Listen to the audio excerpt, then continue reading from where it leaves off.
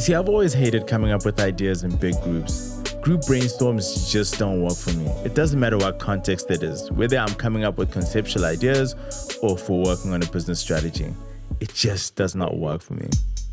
It's time for the main event of the evening. This is Artwell, and you are listening to The Creative Rant. Oh my gosh. Now I need you to understand that I'm sharing why group brainstorms don't work for me. This is not necessarily a podcast around why group brainstorms don't work in general. I'm hoping that the thoughts and the ideas that I share in this session will help you either structure your brainstorms even better or find alternative ways of coming up with ideas within a group. Now, back to my eternal dislike for ideation sessions that are done with a lot of people in one room. Now, this is something I've hated since I was a junior creative. I really hated it when our creative lead would force all of us to cram into a tiny little boardroom and force us to come up with idea after idea like we're tossing change within a strip club. This would happen for 1 to 3 hours depending on how strong our creative director's coffee high was. I hated these sessions. It felt like we were a bunch of farm animals whose sole purpose was to spew up ideas at will. This really annoyed me as it felt like we were sitting for hours and hours coming up with more rubbish after more rubbish. But it also concerned me. It worried me that I genuinely thought that the problem was with me. I'd often wonder if my hate for this process was linked to the fact that I really was bad at vomiting out great ideas within a short space of time at will. And this would obviously lead to me asking the question, am I a bad creative? As the years went by, I found my own answers, and I believe that made me a better creative.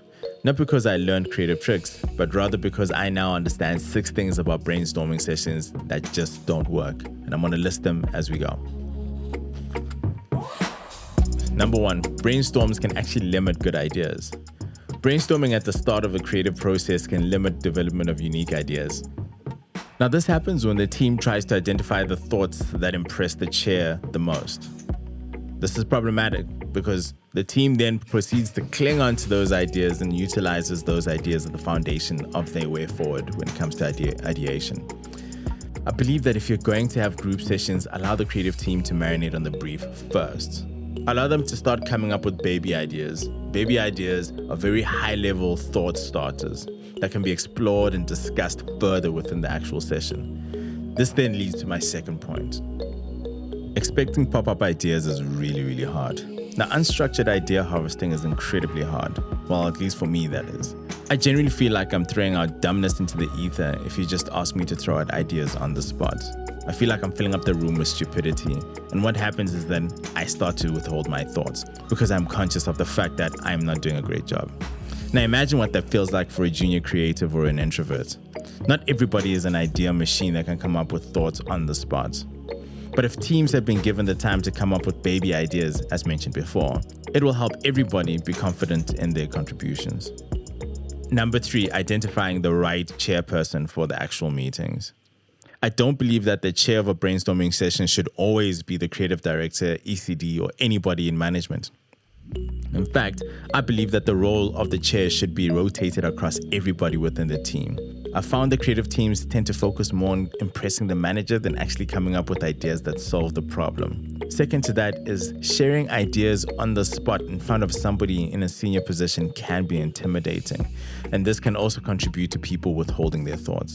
Conceptualizing ideas with peers and people within your equal level is easier, fun, and can be more inspiring.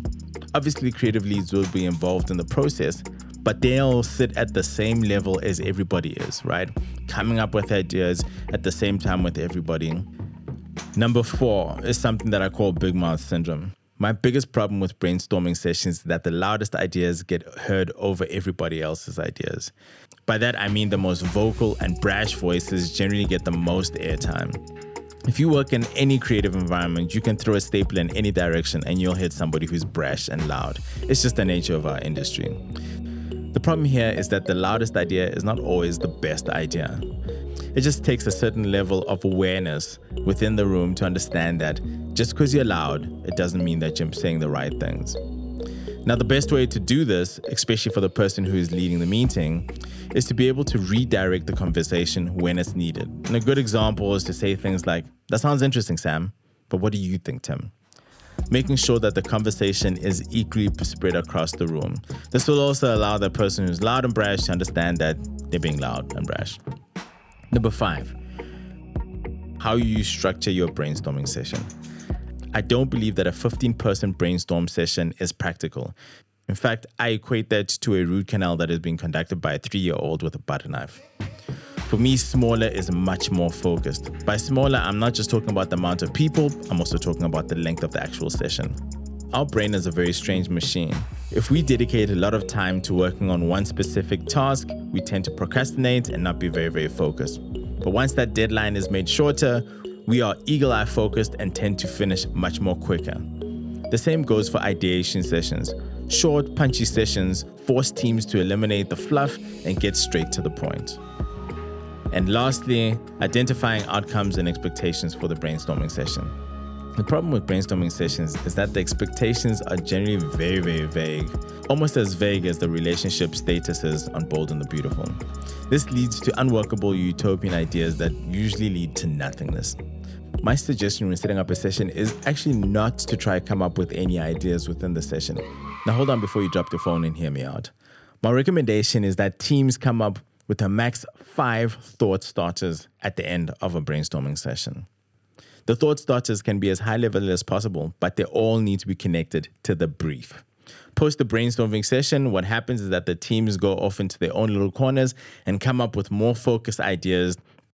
Now, what you'll get from all of this is a collection of very unique ideas that are all connected to the thought starters, which are very connected to the brief. So basically what I'm saying is the process of coming up with the actual ideas should be done at an individual level. Well, that's it from me. Thank you so much for listening to yet another episode of the podcast, and I look forward to seeing you in the near future. Ladies and gentlemen, This is Artwell, and you've been listening to The Creative Rant. Be sure to subscribe to the podcast on your favorite podcast platform, and make sure that you follow us on social media.